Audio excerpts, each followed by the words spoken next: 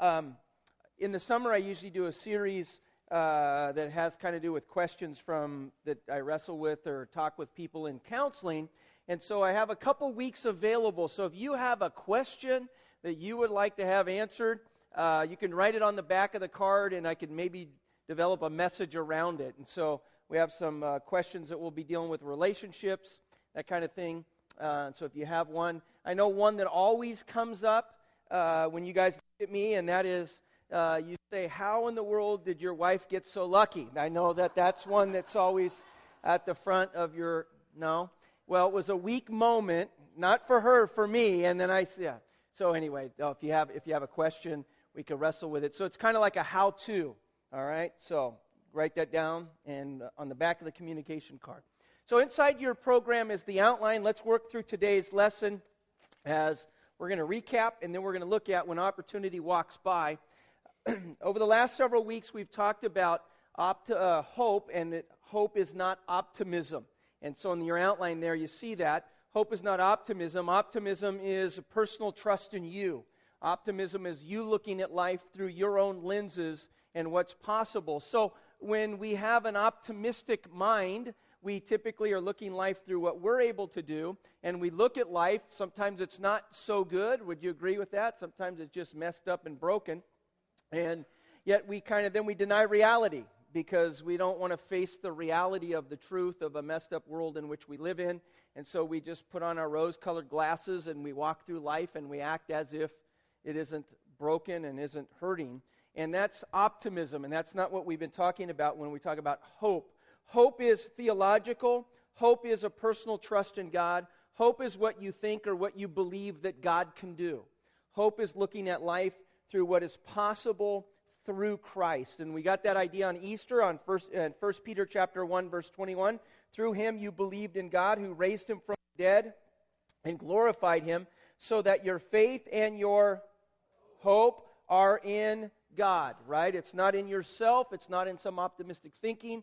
Rose-colored glasses and all is good. Our hope and our faith is in God, in the power of the resurrection. And so, as a result of that, we have in our life, we looked at this the last couple of weeks. I put it back in the outline just to give you guys a little reminder that when the presence of hope is in our life, it creates some positive effects.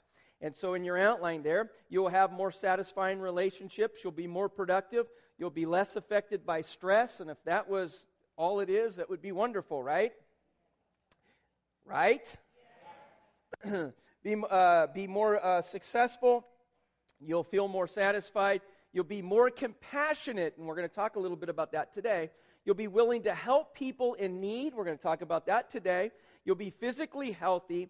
You will hold higher moral and ethical standards. You'll be more willing and likely to assume leadership. You'll be more likely to see God as a loving, caring, and forgiving God. And so hope is important in our life. Not optimism, not kind of the pie in the sky thing, but it's actually grounded in what Scripture and the resurrection, and it's based on that in our life. Okay? And then we've been saying this in your outline, that miracles are to build our faith, or build your faith, which increases your hope.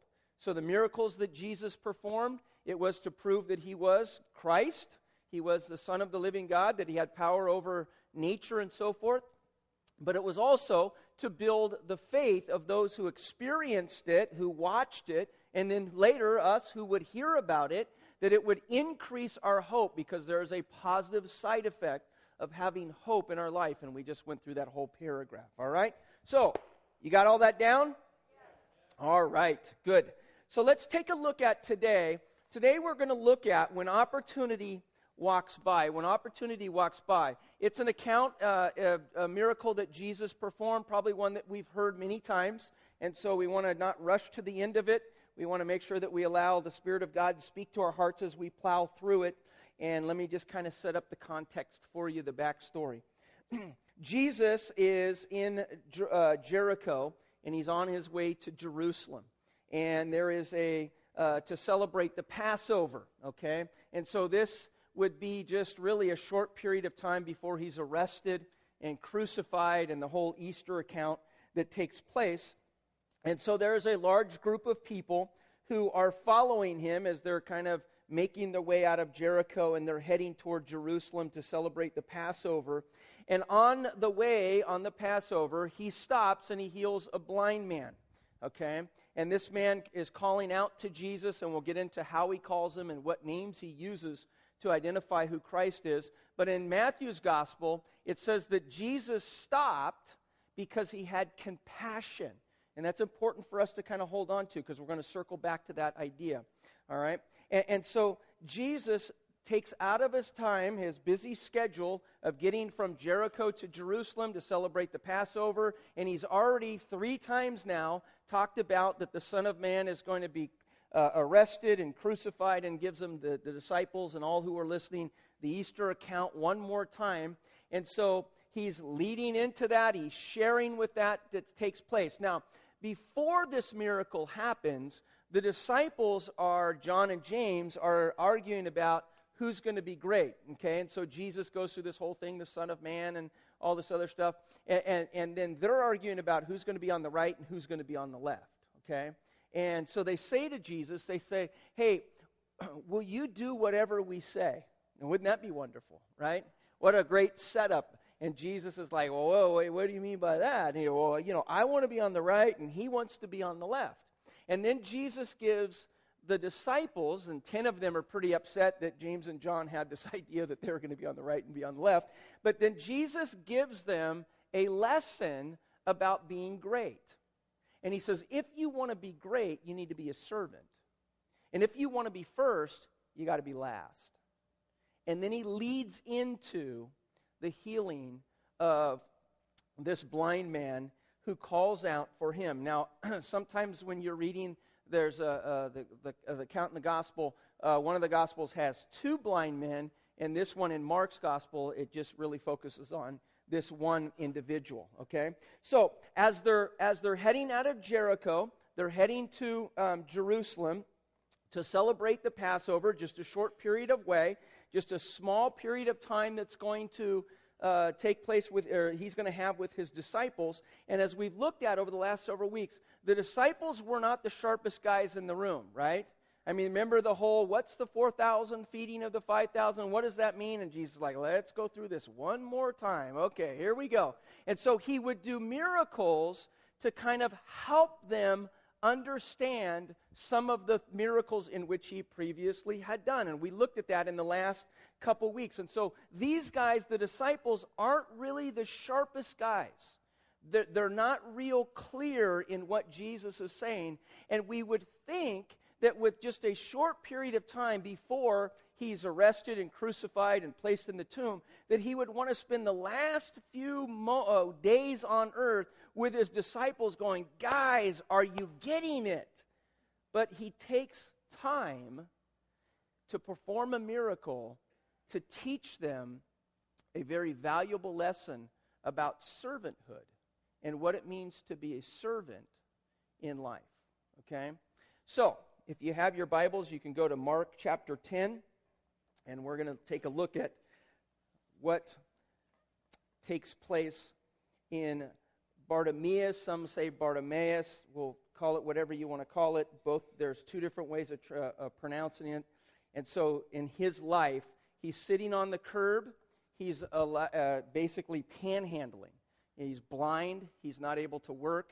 In those days, if your family didn't take care of you or someone close to you, you begged for your existence. You worked on the pity and the compassion of people who would be walking by in hopes that they would drop a few pennies or dollars into your bucket, and that's how you basically made your living. And so each day they would go and they would panhandle, much like today, where you come up to a corner in an area where you see someone standing on the corner with a sign. That's the same kind of thing. Well, what's interesting about Jericho is Jericho had a bush that was believed to have some type of sap or ointment in it that would heal blindness. And so as a result of that area had a larger number of blind people because they would go there looking for hope. They would go there looking that somehow the sap or the ointment from this bush would heal them. And just as in third world nations today, blindness is pretty common. They didn't have the ointments that we have today when babies are born and that kind of stuff. And so as a result of infections and so forth, children would sometimes be able to see for a few weeks, and then within a month or something, many of them would be completely blind. Most theologians believe that Bartimaeus was a person who could see at one point in his life, and then as a result of an infection was able to went blind, and that's the phrasing of how Jesus says that you have been healed, and we won't get into the bushes on that, but anyway, it's an interesting thing. What's interesting about his life is although he was physically blind, spiritually he could see. Although he was physically blind, spiritually he could see. Now look with me in your outline. Hopelessness is seeing life without God. When we look at life and we are godless, doesn't mean you're not a believer, but you're not looking at life of what God can do. If you've excluded him, that's where hopelessness creeps into our life. Bartimaeus was physically blind, but spiritually could see. In your outline there, overcoming hopelessness is seeing life with spiritual eyes, what God can do. All right? And so he, although was physically blind, he actually had quite a bit of hope, and we'll see what he actually believed about Christ and who he was in his life. And so he does 5 things to get off the curb where he's sitting panhandling to get into the game, okay? Now, a couple weeks ago, we looked at miracles in which Jesus healed the blind guy, and it was in stages, and it was to help us to see that we grow in spiritual stages in our life. Last week, we watched Jesus walk on water. He calls Peter out of the boat. Kind of the big story of that is the problems in our life are under the feet of Christ, that he walks on top of the things that trouble us. And when Peter went to sink, he began to look at his circumstances, and he began to sink, all right? Well, today's lesson isn't so much about encouraging you to feel good about yourself, but it's really to encourage you to get off the curb, sitting and watching life pass you by, and actually get in the game and begin to serve the kingdom of God. As I said in the first service, my experience with believers is the ones who are filled with the most hope are the ones that are using their gifts, talents, and abilities for the kingdom. Because if you want to know if God is real, then you extend your neck out, let God work in and through your life, and you will experience him in a very powerful way. And your life will be filled with hope because you'll recognize that we worship a living God who takes broken pieces of people and he uses them in amazing and miraculous ways. And so all of us maybe can stand up and talk about times where we went out, we extended ourselves out a little bit, stepped out of our comfort zone, God showed up, God used us, and we leave there thinking, praise God, that dude just showed up, and it is awesome because I am not smart enough to figure this mess out, right? And it increases your hope, and you become incredibly compassionate about life. You agree with that? All right. So let's take a look as we Mark chapter 10, and we're going to just kind of start with verse 46. And you see that at the very top of your outline that he started, this is Bartimaeus is sitting on the side of the road. So just keep that in your mind. He's sitting on the corner, on the curb, and he's allowing life to pass by. He's got his little box there. People are dropping a few cents in as they walk past him, okay? He hears that Jesus is coming. He hears that he's coming across. He didn't plan for it. It wasn't like he said, I'm going to sit right here, so strategically, when he passes by, he's going to be right in front of me. All he hears is, Jesus is coming. And he is going to, number one in your outline, he is going to take hold of the moment. He is going to take hold of the moment as Jesus is coming by. He doesn't wait. He doesn't delay. He doesn't say next year. He doesn't say I'll think about it. He doesn't say I'll pray about it. He doesn't say I'll form a committee and we'll discuss it. He says I am going to take hold of the moment that Jesus is coming by. I perhaps went to Jericho in hopes of some ointment to heal my eyes, but the true hope is coming past, and I'm going to grab a hold of this moment that I have. Verse 46, then they came to Jericho, and as Jesus and his disciples were together with a large crowd, they were leaving the city, a blind man, Bartimaeus, was sitting by the roadside begging. Verse 47. When he heard that it was Jesus of Nazareth, he began shouting, Jesus, Son of David, have mercy on me. And he is going to take hold of the moment of Christ coming. There is no procrastination. Now let's just kind of pause there for a second. Procrastination is dangerous. Not because you have a deck in your backyard that you've been planning to build for 10 years. Okay?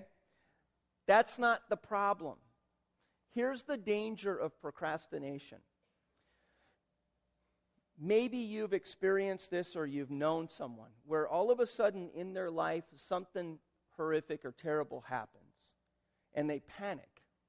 And it's like, we got to go to counseling. We got to fix this, and they're amped up. They got to solve it. They got to get the right person. We got to go to this. We got to do that.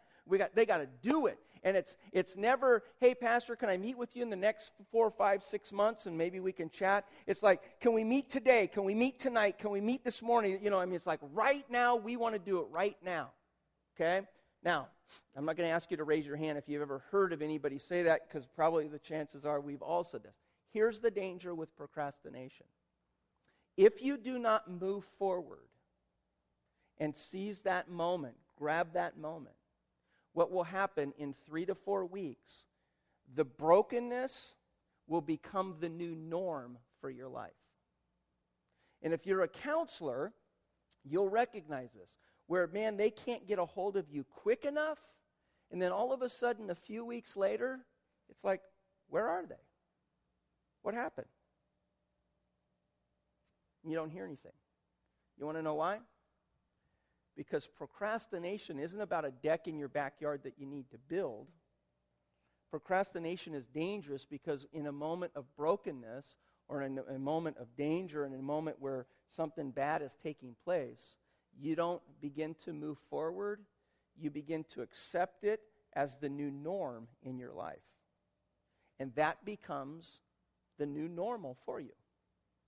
And so if you sit here today and you got a broken relationship, I would just simply to say this: I bet you a steak dinner that there was a day where you wanted to go to get counseling and you wanted to get help, you failed to for whatever reason, and as a result, that brokenness is the new norm.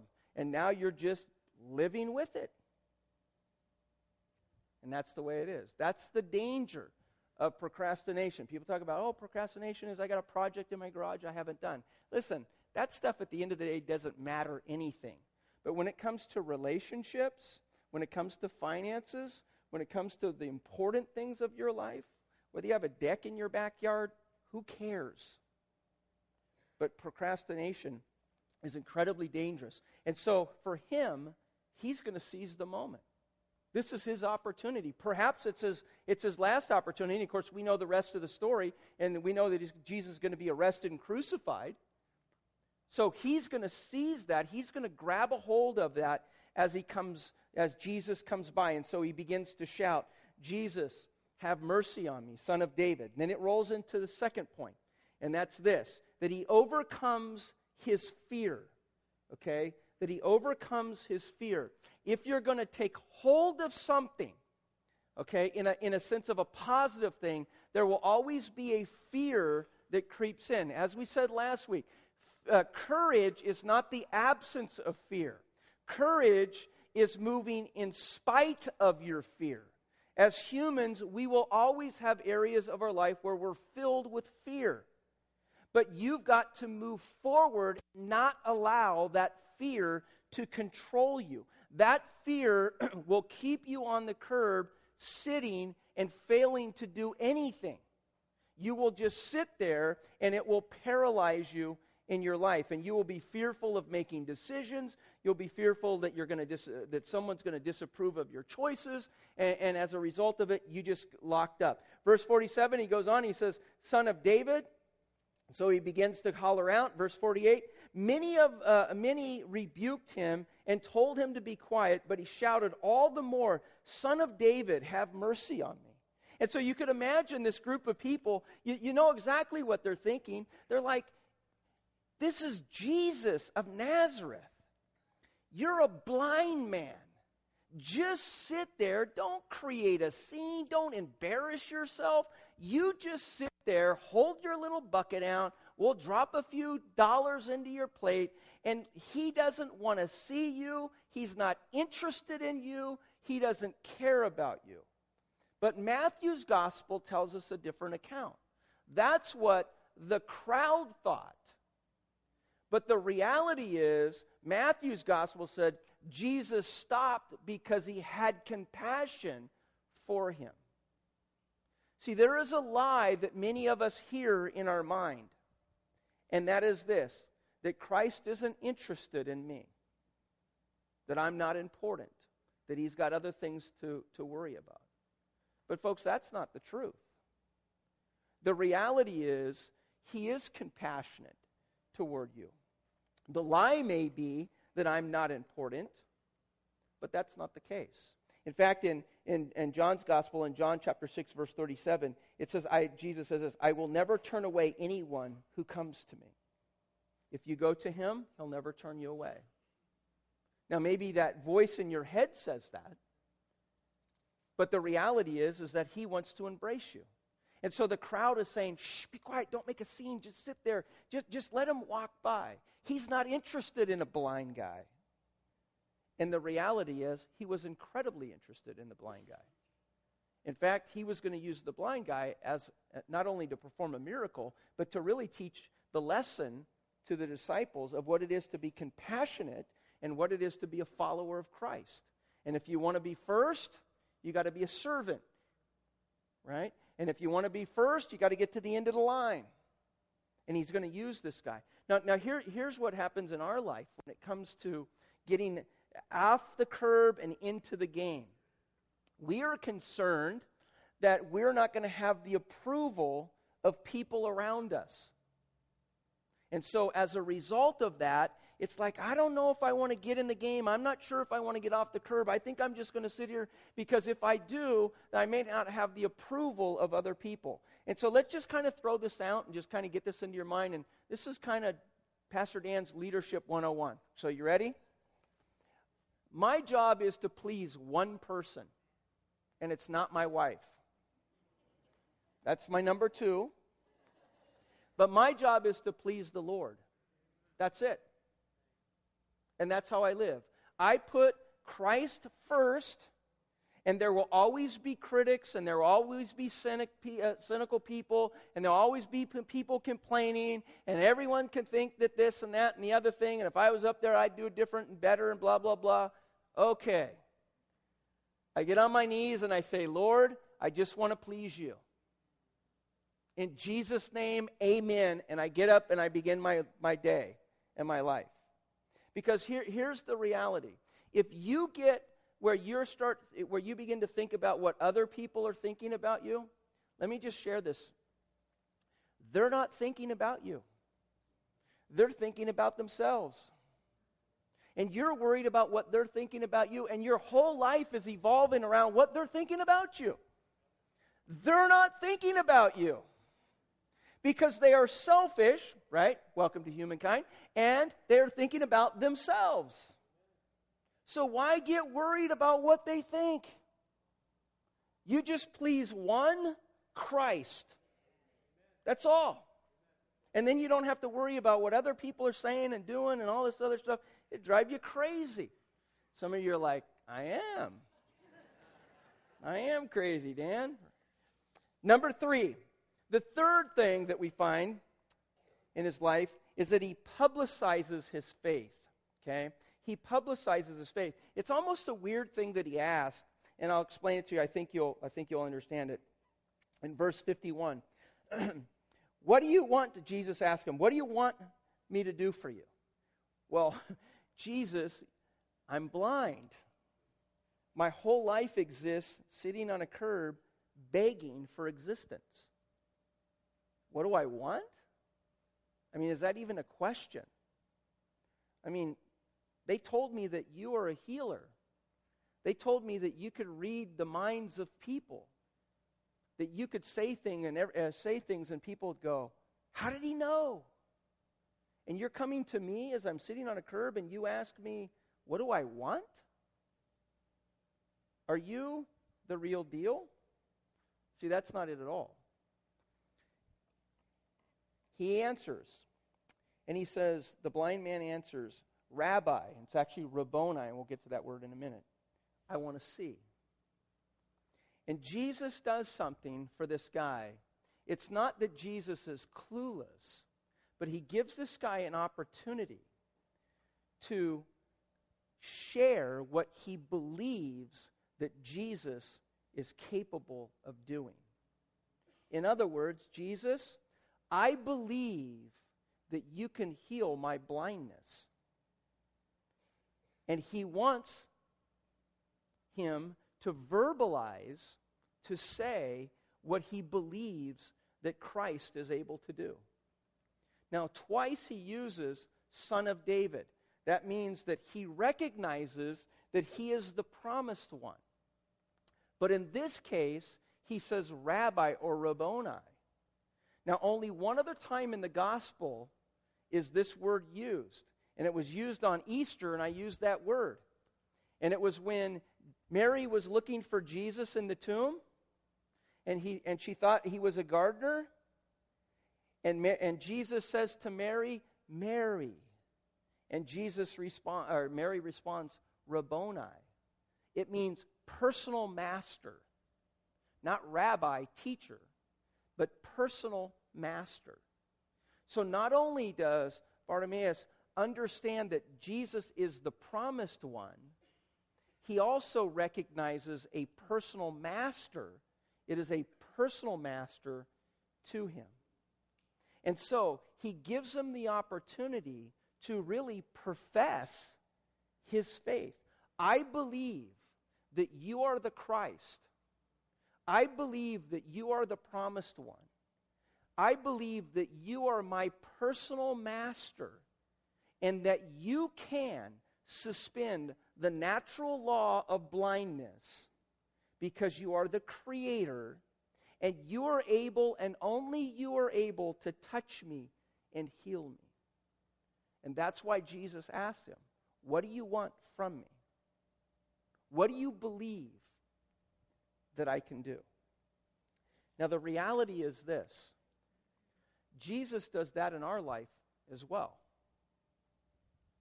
What do you believe that he could do? And this isn't a name it and claim it type of theology. This is Jesus asking for you to publicize what you believe he is able to do. What do you believe he is able to do? Now, you think about problems in your life. Do you believe that he could resurrect a dead and broken marriage? Do you believe that he could resurrect a person that's in financial collapse? Do you think that he could touch a nation that's turned their back on God? Do you believe that? See, those are the things that on a regular basis we're asked. And Bartimaeus was asked that. What do you want? I want to see. And I believe that you are the one who created. Therefore, you have the ability to suspend the natural law and touch a person and heal them to see. Number 4. The fourth thing is to accept God's grace. And verse 52 goes on, and he says, "Go," Jesus said, "your faith has healed you." And immediately he received his sight. Now, again, this is a picture of, remember Jesus, the disciples, I want to be on the right, I want to be on the left. And Jesus is like, no, listen, if you want to be great, you got to be a servant. If you want to be first, get to the back of the line. Right? And this is a miracle to teach his compassion. And that his desire is to see his compassion of us as believers to get out into the race and be a servant for him and begin to be obedient to what he has called us to do. And so by God's grace, this blind man is able to see. Now let's just ask a couple questions. Did the blind man deserve it? Did he earn it? Did he do any religious rituals to get it? No. It was by His grace, and grace and give are both the same word. It was by God's grace that this man was able to see, and by grace he got off of the curb and into the game, and we'll see in next, and he began to be a follower of Christ. All right? Now, this is a picture for us. Look at Ephesians chapter 2. Ephesians chapter 2, verse 8, famous verse. For it is by grace that you have been saved through your hard work and religious activity. Washing the pastor's car, mowing his lawn, and shining his shoes. No? Man, I got the wrong Bible. I got Dan's translation. I hate when that happens. So it is by grace that you have been saved through faith. And just in case you missed it, and this is not from yourself, right? And just in case you missed that part, it is a gift from God. And in case you're confused, it is not by works, because we don't want anybody walking around going, oh, am I looking good today? God is lucky that I'm on His team, right? Because if I wasn't on His team, I don't know what He would be doing, right? Side note, it always drives me crazy when someone says, man, I hope so-and-so comes to Christ. That person has a great personality. They could do a lot for the kingdom of God. Listen, I hate to tell you this. God doesn't need any of us to do anything, all right? He's just looking for a bunch of stooges like the 12 disciples to change the world, all right? So if you don't have that charismatic personality, or you're not a people person, and I'm not a people person, you don't believe me, but it's true. I don't like speaking in front of people. I don't like people. I mean, I love you all the same, but I don't like any of you, all right? I discriminate against all, right? So you guys are like, that isn't true. It really is. I would be happy in my room left alone. Thanks. Oh, that's a kid that used to be in our youth group. When we're done, I'm going to take you on. All right, Ephesians chapter 2, right? So it is not by works, so that no one can boast. Verse 10, for we are God's workmanship, created in Christ Jesus to do good works, which God prepared in advance for us to do. Okay, now get the picture of the blind guy. He's sitting on the curb doing nothing. By God's grace, he comes by, he's healed. He gets into the game, and we'll see on point 5, and he begins to follow Christ. Ephesians 2 is the exact same picture for us. We were sitting on the curb. We didn't deserve it. He came by in His grace, and He says, you have the faith to believe. And then what does He do? He saves us not because we deserve it, not because we paid for it, not because we did some religious activity. He saved us because He is a merciful God. And He is prepared in advance for us to sit on the curb and do nothing. No. He is prepared in advance for us to get off the curb and get into the game. The same thing of the blind guy. He's sitting on the curb. Jesus comes by. What do you want me to do? I want to see. Rabboni, Master, your faith has healed you. He gets off the curb and he begins to follow Christ. I said at the very beginning, believers who are filled with hope are not the ones sitting on the curb. They're the ones that have stuck their neck out, and they're in the game for the kingdom. And the farther we stick our neck out of our comfort zone, the more that God in His Spirit shows up to reveal Himself in the midst of that. If you're sitting on the curb, life is passing you by. And you scratch your head and you wonder if there's a God that's alive. And the reality is, He's alive. We just need to get off the curb and begin to see His grace work in our life. Number 5 is to take the next step. To take the next step. Verse 52. Go, Jesus said, your faith has healed you. And circle that word healed because we're going to come back to that. Your faith has healed you. Immediately he received his sight and followed Jesus along the road. And you can circle the word follow as well. So there are two options. You can sit on the curb and do nothing. That's where he started in verse 46. But after he's healed, he gets up off the curb and he begins to follow Christ along the road. And he begins to be a Christ follower. Now let me say this, okay? It's kind of a silly statement. You cannot be a Christ follower without following Christ. That is why I don't use the word Christian. Because anybody will claim to be a Christian. In fact, 82% of Americans claim to be Christians. You decide. We want Christ followers. Because the word follow means to be the same way with. It means that you have embraced His value, His principles, His teaching, His way of life. You have embraced that into your life. He gets off the curb and he becomes a follower of Christ along the road. Now he uses the word heal.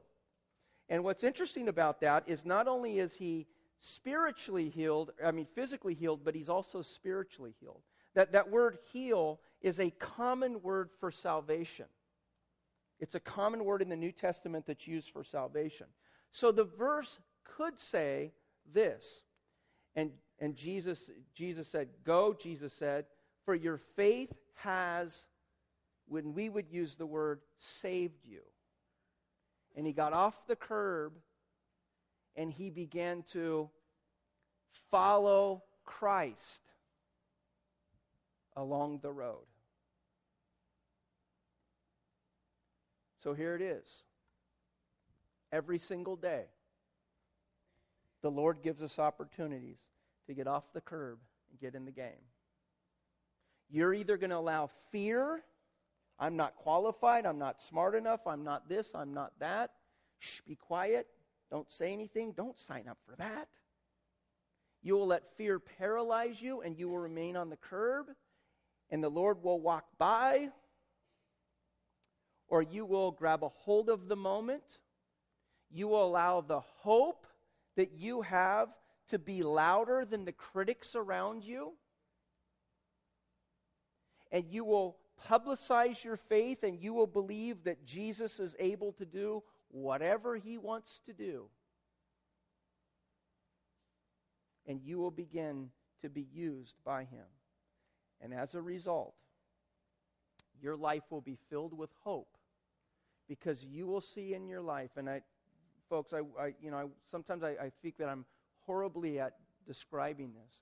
But if you've ever stepped out of your comfort zone, something that you knew in your heart of hearts that you were nowhere close to being qualified for, but you believed that God wanted you to do it, and you did it, and His Spirit showed up in the midst of that, there is no high greater, and there is nothing that affirms your faith and grows your faith greater than those experiences in life. And you will never experience that sitting on a curb watching life pass you by. And Jesus' compassion motivated the blind man and us to get off the curb and into the game. Your hope has to rise because your faith is built. So there's some questions to take home and wrestle with. Here's the first one. What can I do? Now here's the cool thing. Don't ask, am I qualified? Because that doesn't count. With the Lord, you're qualified. You're qualified to do anything that He places on your heart. Do you agree with that? About half of you. Second idea is this. How can I serve?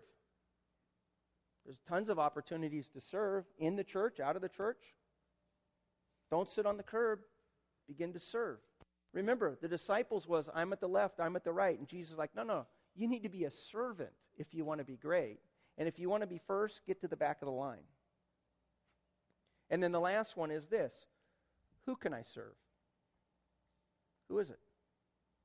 But if you want to raise the level of hope in your life, you've got to be compassionate and be a Christ follower, which means that you've embraced His teaching, His purpose, His all that He is. You've embraced it in your life.